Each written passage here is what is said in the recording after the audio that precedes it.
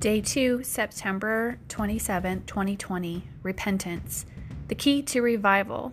If my people, which are called by my name, shall humble themselves and pray, and seek my face, and turn from their wicked ways, then I will hear from heaven, and I will forgive their sin, and I will heal their land.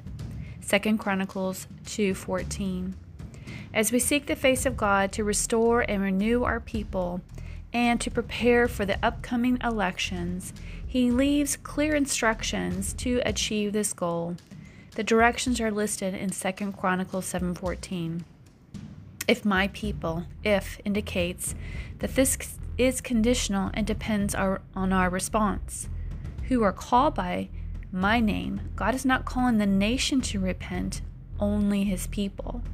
Will humble themselves will mean we must yield our pride and stony hearts so God can do a healing work in us. And pray, yes, pray, and seek my face. Seek him, not the ways of the world. He then reveals our sin to us, that we might be rid of the obstacle and draw closer unto him. And turn from their wicked ways. We turn around and go into the direction he shows us. For example, from stubbornness to surrender. Then I will hear from heaven. Hallelujah, yes, Lord. And will forgive their sin. Only God can do this for us and heal the land. When each one of us, his living stone in this nation, obeys this command, then the healing of the land will come as the jigsaw pieces of our hearts are joined. Amen. Points of prayer. Father, help me to allow you to look deep within my heart, that I might repent of any hidden sin. Search me, O God, and know my heart.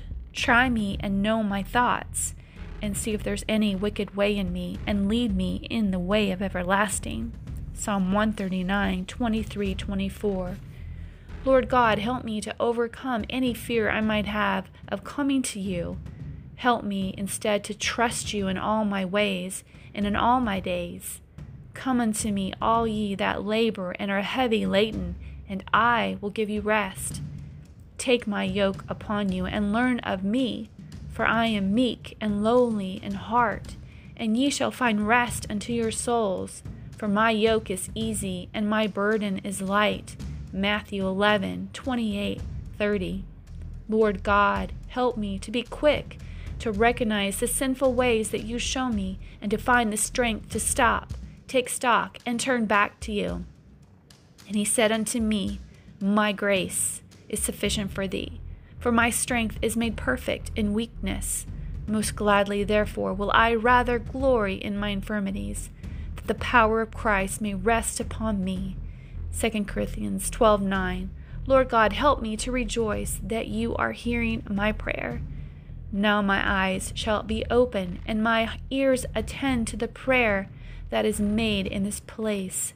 2 Chronicles 7:15. Finally, Father God, help me to remember that you are always there for me. I will never leave thee, nor forsake thee. Hebrews 13:5.